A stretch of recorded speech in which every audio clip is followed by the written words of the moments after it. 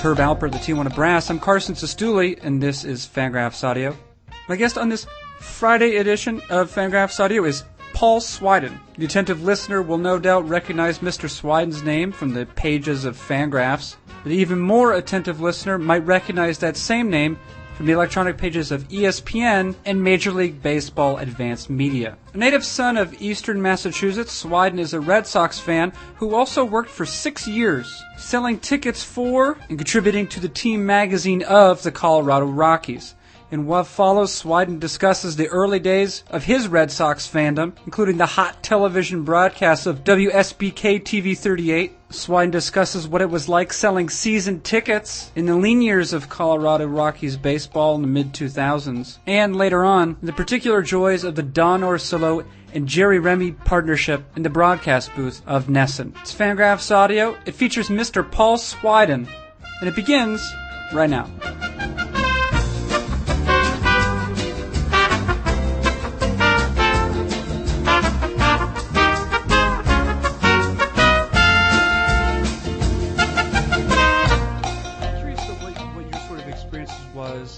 Of the Boston sporting media at the time? Growing up, when I became a teenager or whatever, everyone believed in the curse.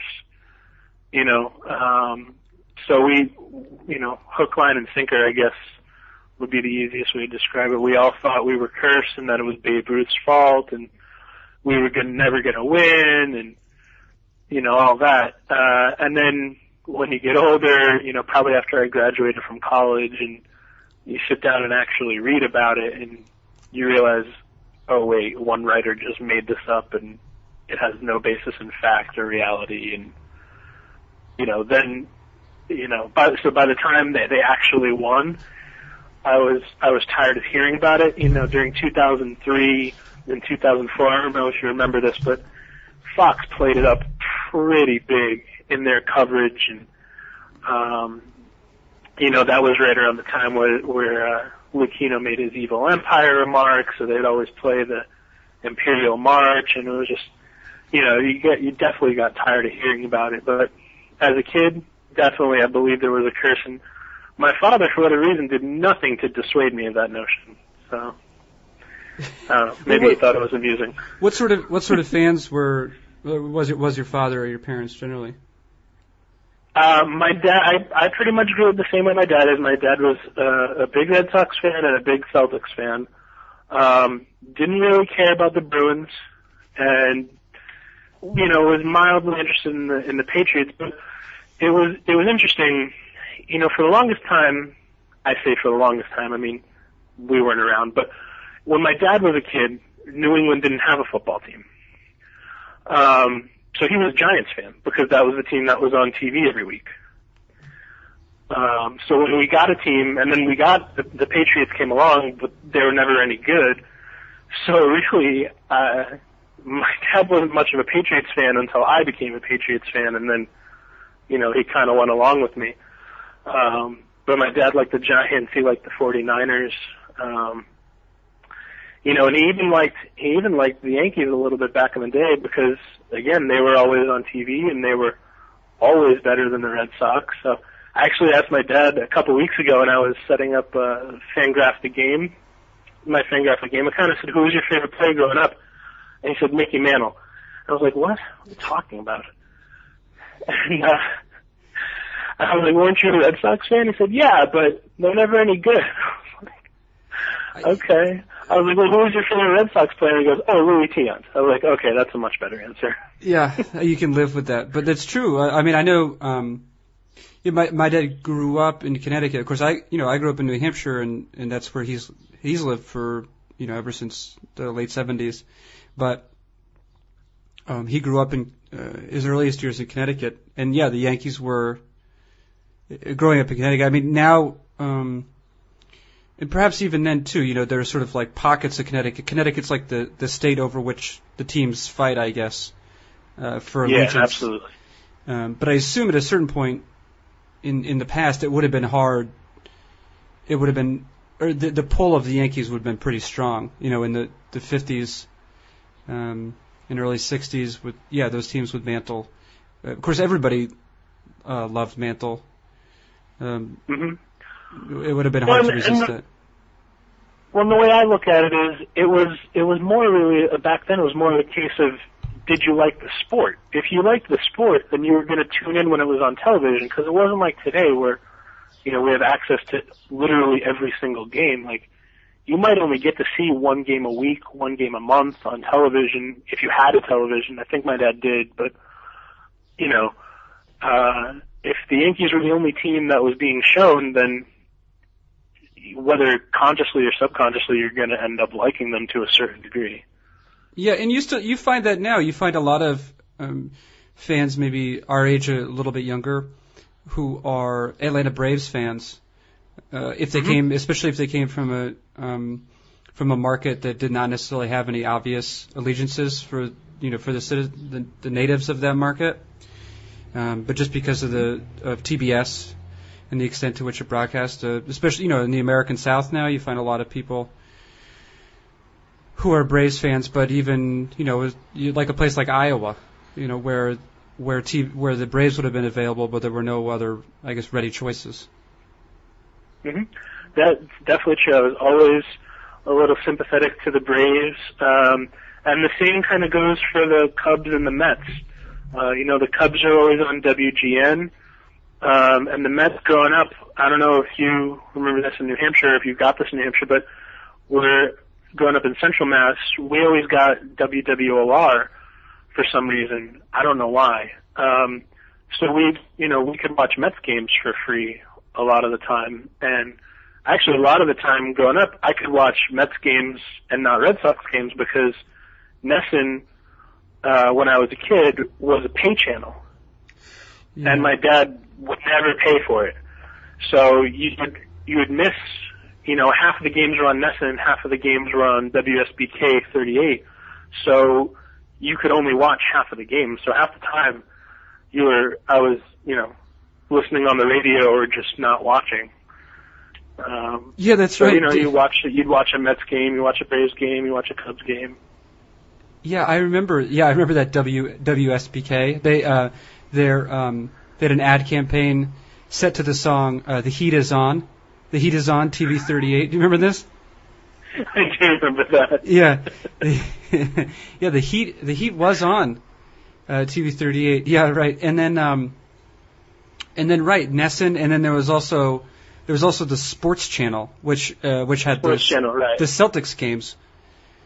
Right, and he would never pay for that either. Yeah, right. Yeah, well, I remember because I would visit my grandfather in Weston, Mass, and he paid for NESN and the sports channel, so I always used to really like to visit, and then watch Celtics games. That he would fall asleep, like 6 minutes into the first quarter, but I could watch the Celtics games with Ed Pinckney. It's always Ed Pinckney. I think Ed Pinckney and Joe Klein. Yeah, they played for the Red Sox for for the Celtics for like 20 years. It feels like. Yeah. Yeah.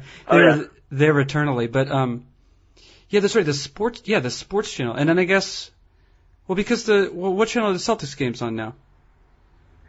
Oh. Now they're on CSN New England. Right. Okay. Yeah. Right. Which is a Comcast channel, I guess. Yeah, and then, but there was also channel 10 too, which was like wasn't WSBK. Oh, WOVI? WOVI, right. And channel 10 would sometimes have, whatever it was, channel 10 would sometimes have or 56, maybe it's 56. 56, yeah. Yeah, would channel 56. They would sometimes have the Celtics. Have the Celtics games, yeah. Oh God, yeah. That's going back. Yeah, but oh man, the heat is on. The heat is on. This was sort of weird. Those were funny Red Sox teams. But actually, it's funny you mention that with regard to the curse, because I know, and this will be going forward a little bit in time, but you were actually a contributor to a book that was formative in my education as a sporting fan, or at least which sort of, I guess, or as a baseball fan specifically, but I think crystallized some ideas that maybe I had notions of, but had not hardened, and that was the book Mind Game. Yeah, which was a lot of fun. a baseball prospectus venture, but but mostly involved the Red Sox championship season of 2004, and I guess if nothing else, the book documented the degree to which the Red Sox failures over the past 86 years were not due to a curse, but I guess poor management, racism, and I was going to say racist management first and foremost. But yeah, right. Racism, but it also just sort of poor use of funds. I mean, because I remember those late '80s, early '90s teams with, signing.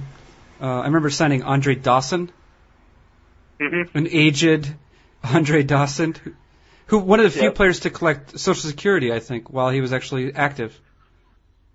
That's a fact, I think. Yeah, I don't know if you talk about that in Mind Game, but you wrote for Mind Game, and like I say, this was for me, and like you mentioned too. Now, on the one hand, cheering for the Red Sox, on the other hand, taking maybe more of a broad view of sport, of baseball fandom, and being interested in the game, perhaps over any specific team occasionally. Mind Game is in some ways the book that pushed me in that direction, where. And I don't know if this was the point of the book, but after reading that, it really became clear to me that if you're cheering for an organization, what you're largely cheering for are the owners of the team and the degree to which the amount of money they're willing to invest in the club, and then the quality of the front office. And I don't know to what degree you, as someone who contributed that book, would agree with that statement. Yeah, I would agree with that.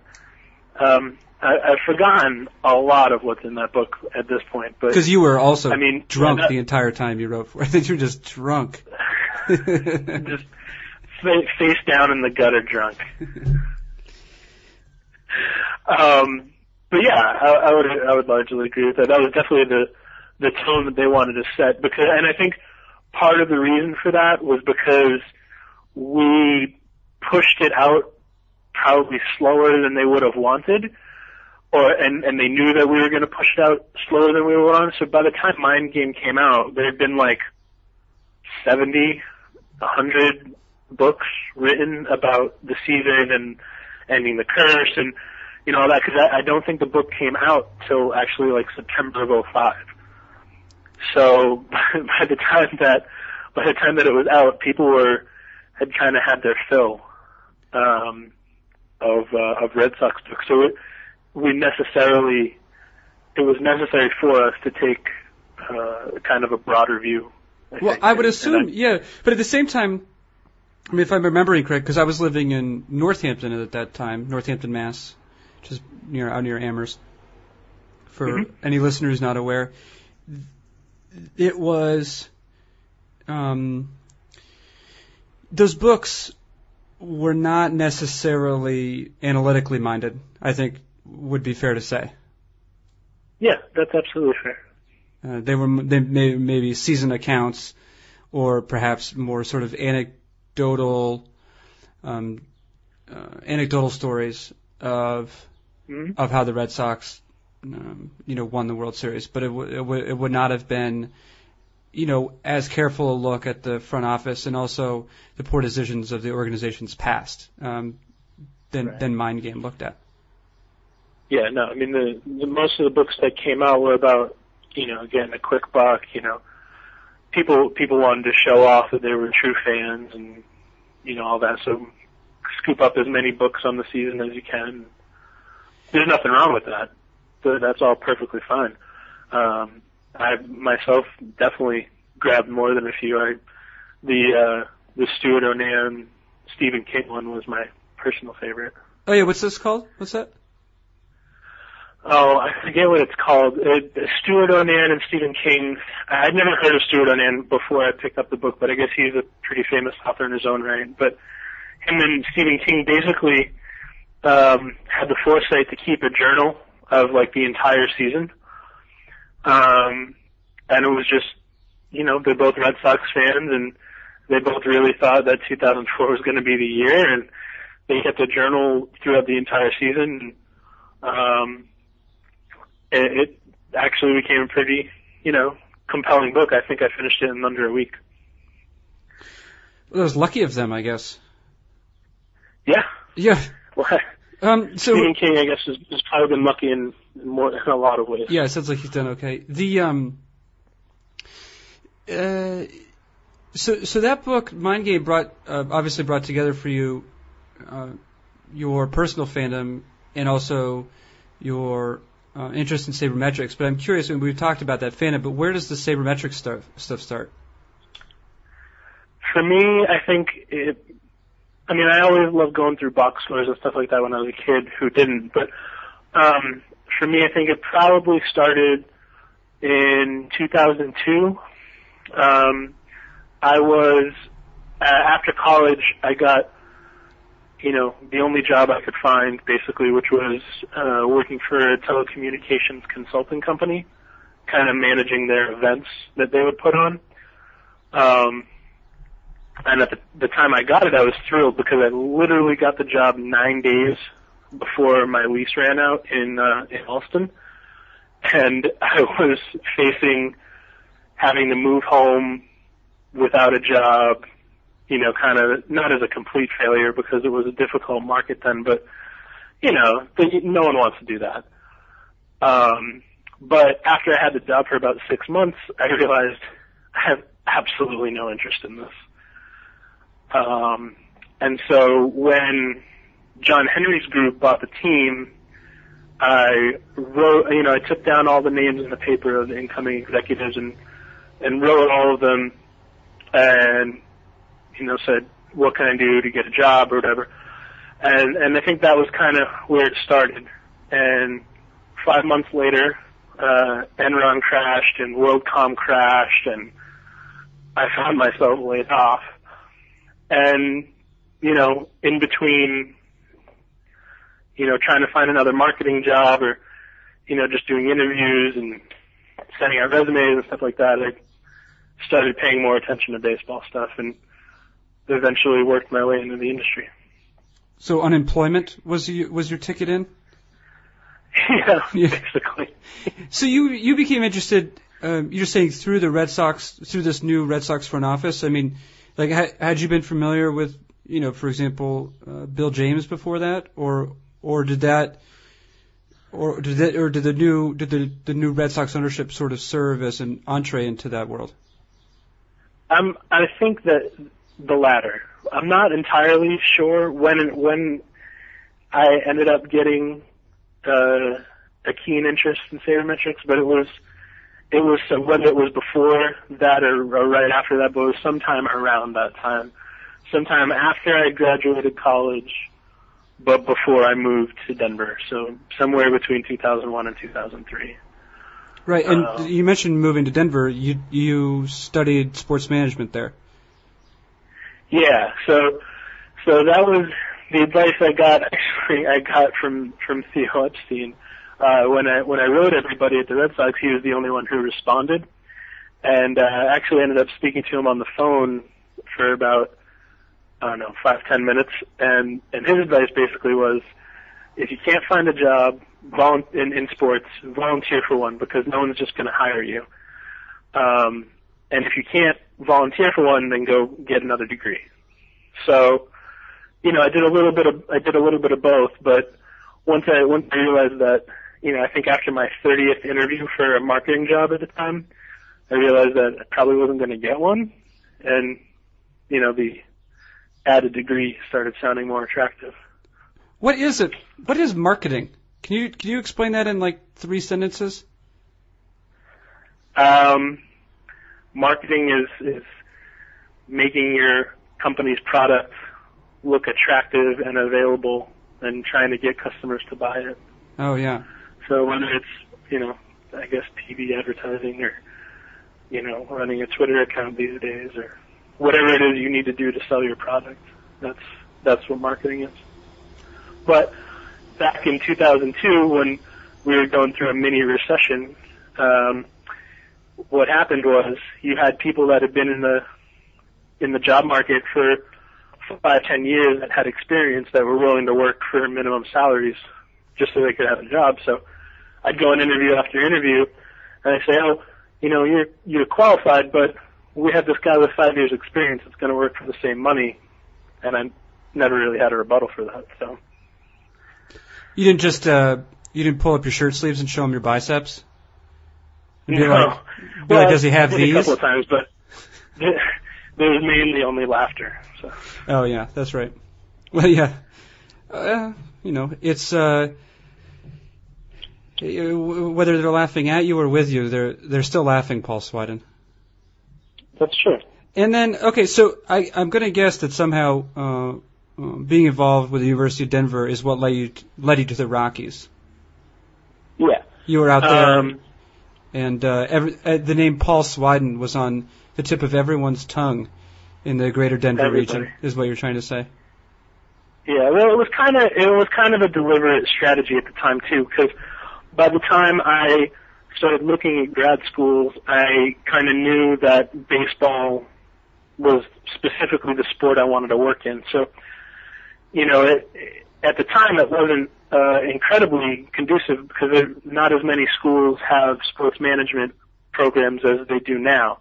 So like the best sports management programs, like University of Oregon, nowhere, they're right next to Nike, but they're nowhere near a Major League Baseball team. There's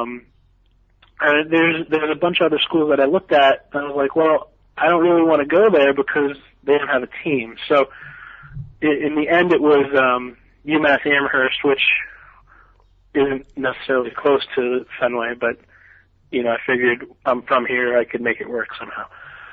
University of Denver and Arizona State, and University of Denver was the only one I got into, so that's where I went. That made that decision easy? Very easy, yeah. Now, the rejection letters, did they say something to the effect of, listen, Mr. Sweiden, we'd love to accept you, but we don't want to make the other students, we don't want them to be intimidated. Right, that was the crux of them, yeah. And then, so what'd you do with the Rockies? You wrote all manner of things. You did some marketing. Did you do marketing for them? Did you try to make their product look good to people? Unsuccessfully, yes. I started in ticketing, and I actually was a member of the ticketing department for my entire 7 years there. But I started in the inbound call center. So if you called 303 Rockies just to get 2 tickets for that night's game, you would invariably get one of me or my associates, and so I did that for about a year until they realized I was pretty bored with that, and they moved me to outbound calling, where I aggressively tried to attack the Denver populace and persuade them into buying tickets that they didn't want to buy because 2004 and 2005 and 2006 were maybe 2 of the franchise's 3 lowest years. Wait, so how does that evolve? So you call someone and they're like, hello, what do you say right then? You just say, hey, how are you doing today? I'm Paul. I'm from the Colorado Rockies. I was wondering if I could talk to you about purchasing tickets. And then what do I say? Like, all right, what do you got? Yeah. How do you know who to call? How do you know who to call? I don't get it. Do you just call? You just open the phone book? Well, no, you don't just go through the phone book. I mean, teams purchase lists. Businesses, they purchase business lists, and then that and past ticket holders really are the 2 main ways. And then they would tell you there's all manner of things you can do. And like one good trick would be to scan the Denver Business Journal and see what businesses just got funding, or what businesses are moving to town, or what businesses sort of seem flush with cash, and call them up and say, hey, I bet you want to take your employees that you just hired to a big group outing here at Coors Field. The corporate sales are very important to a franchise, aren't they? Oh yeah. I mean, and a lot of times they'll lead into. They can lead into bigger things like sponsorships or things like that. I mean, I think one of one of the biggest events that the Rockies do every year is 4th of July, which was sponsored by Lockheed Martin. And, basically so that Lockheed Martin could hand out little miniature American flags to everyone that came in the building. But half of the people that came in the building were Lockheed Martin employees because they would buy 25,000 tickets for that one game. That's a lot of tickets. So, it's a lot. It's literally half the ballpark. So. Yeah. Well, did you ever come across, because making outbound calls, and the only time I've ever done this, a similar thing, was when I was working for my dad's insurance agency in Concord, New Hampshire, when I was forced to call the public. And my task one summer was to call people whose insurance had lapsed, and to inform these people that their insurance had lapsed. And there was very rarely were there positive reactions to that. Yeah? Yeah. But I'm curious, Yeah. but I don't think it even has to be something like that. When you're making outbound calls, people invariably, I mean, not 100% of them, but a certain percentage of the population is going to feel like you're invading their privacy. I'm curious, did you ever have hostile interactions? Oh, all the time. Do you have an example? Yeah, absolutely. Do you have an example? No, because I fortunately repressed all those memories. That's the point, yes, no, Paul Swiden. That's what you do to memories. That's good. Good man. Good man. Teach that. Pass it on to your children. On me, yell at me. Yeah, all kinds of stuff. Is it? The best ones were probably, we had this period in March, February and March, where we would do what we called zero pays, which essentially were season ticket holders who hadn't yet paid for their season tickets, and we wanted them to. Let me clarify. Can I clarify? These people already bought season tickets, but they just had not paid for them yet.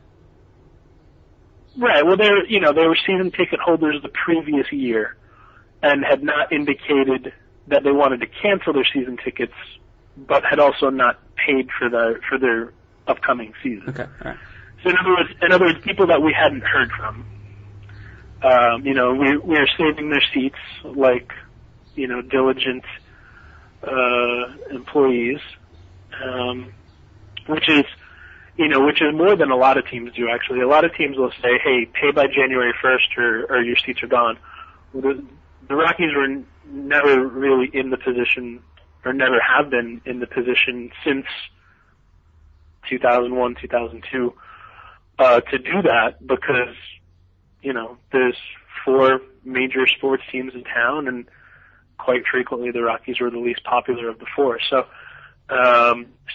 we would call these people in February and March and get into all manner of discussion and argument about why these people should pay for their tickets, and that actually became my favorite thing to do, because these are people that wanted to talk to you and were passionate about the sport and about the Rockies.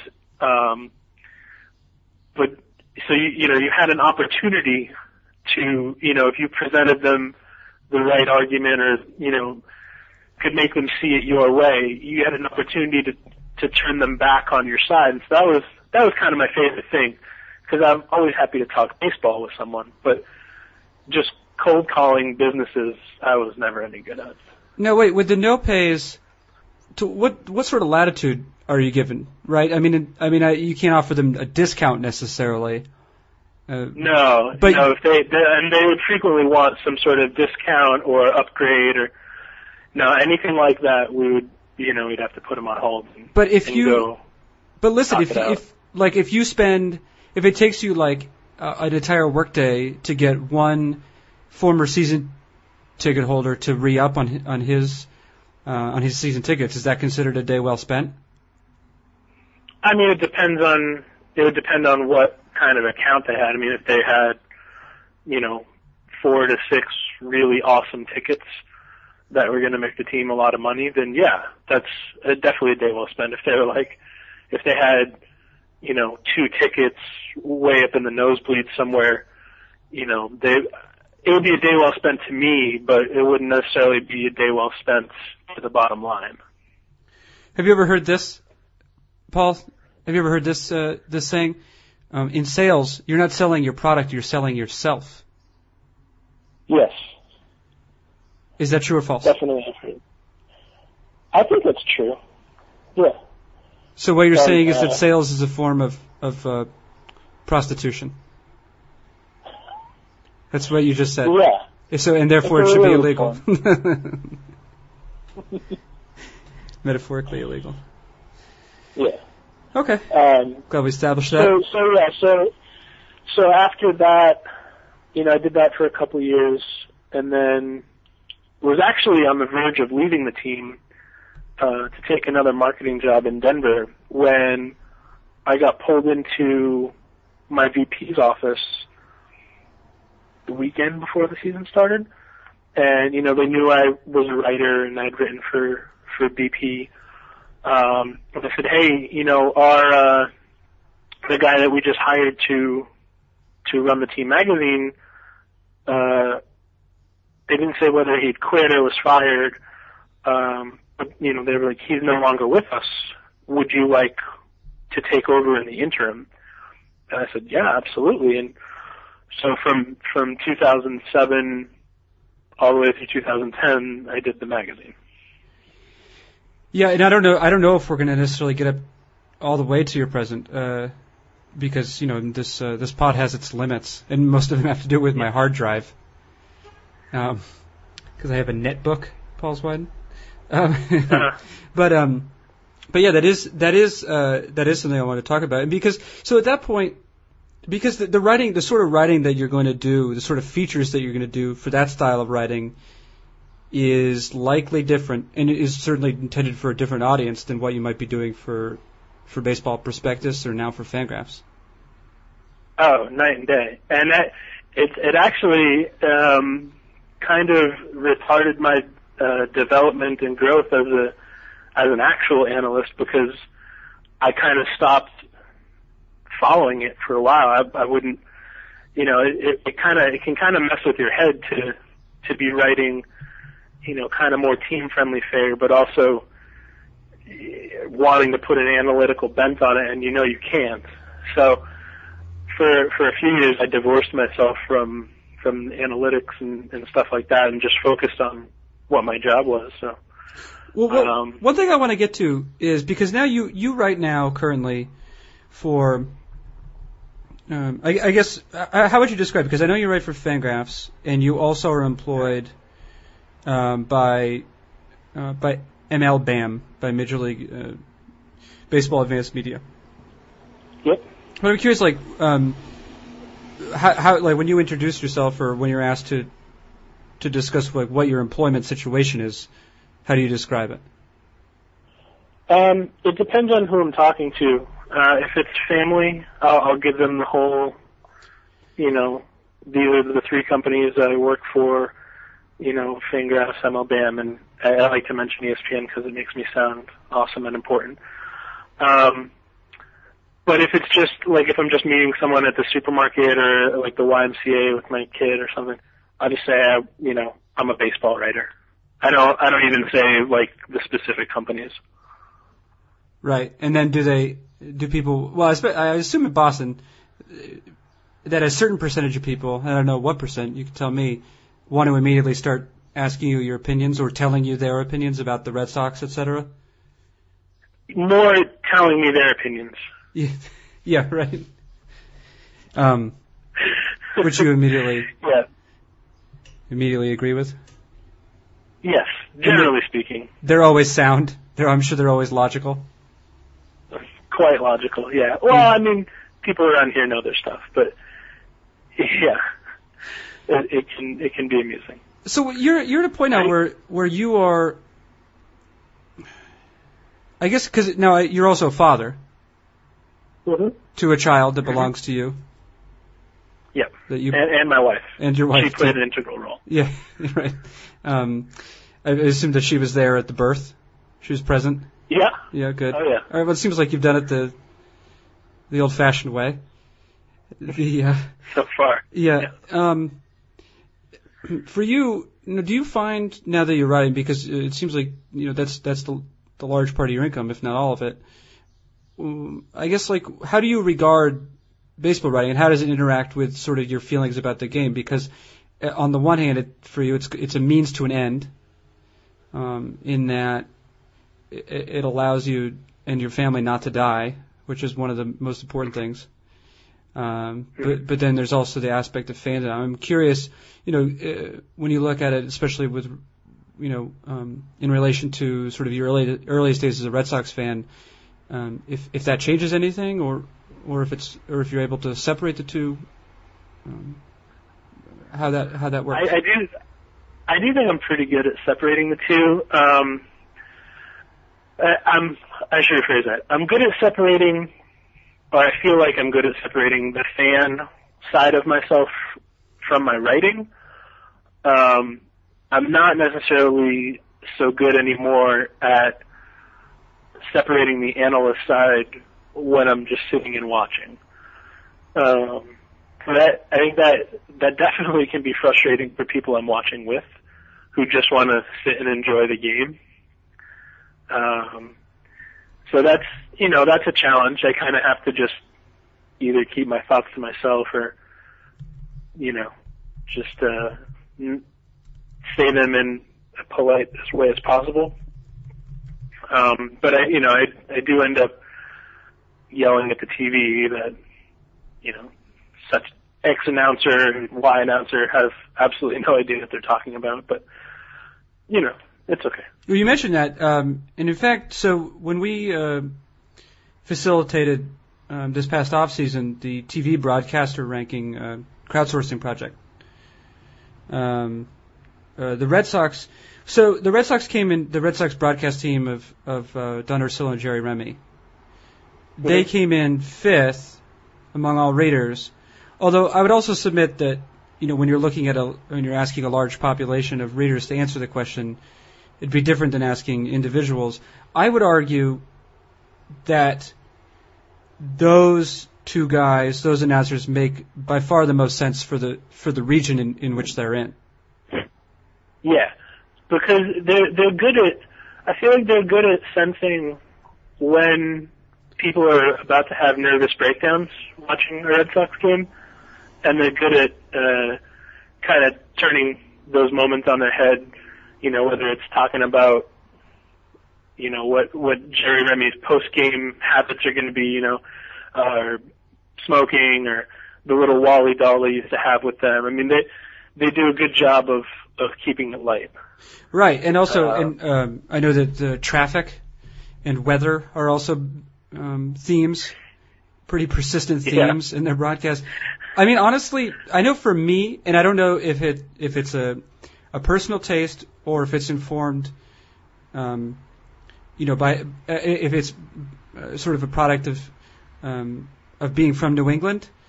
But I honestly, I have no need really for any sort of analysis. I guess if Jerry Remy, cited Fangraphs, for example, during a broadcast, I certainly wouldn't be opposed to that.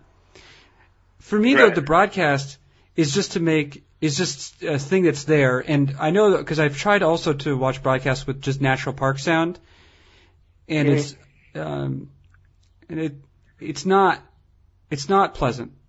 No, it's not as much fun as you would think it would be. Yes, yeah, precisely, and because it is nice to have a sort of to someone providing, or a couple of voices providing a narrative to the game. But yeah, I think the best announcers just do a good job of making you feel like you're sitting there watching it with them, and that they're not above you.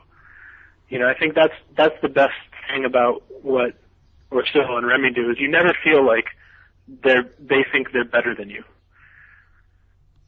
Right.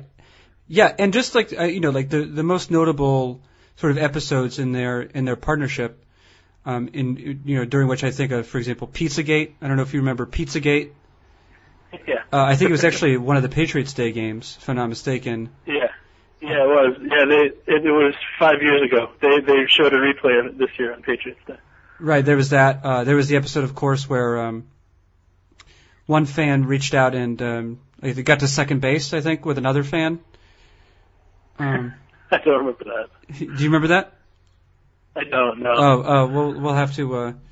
I'll recount it. But there was essentially the nested cameras as the broadcast was returning from a commercial break. They settled upon a pair of couples, and I think Don Orsillo said something to the effect of, "Look at these happy couples." And then one of the gentlemen, as a joke, I think, lightheartedly grabbed the bosom of his lady friend. It is friendly Fenway. Yeah, it is, right. Yeah, very friendly Fenway in this particular case. And then there was just mute. I believe they had to mute their microphones.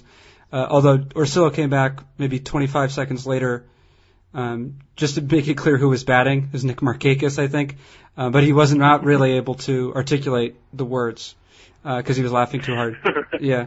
But I think episodes like that, for me, are the ones, and then, you encounter, of course, using Extra Innings or MLB TV, you encounter announcers from all over, and you do find that they're they tend to be very stiff by comparison.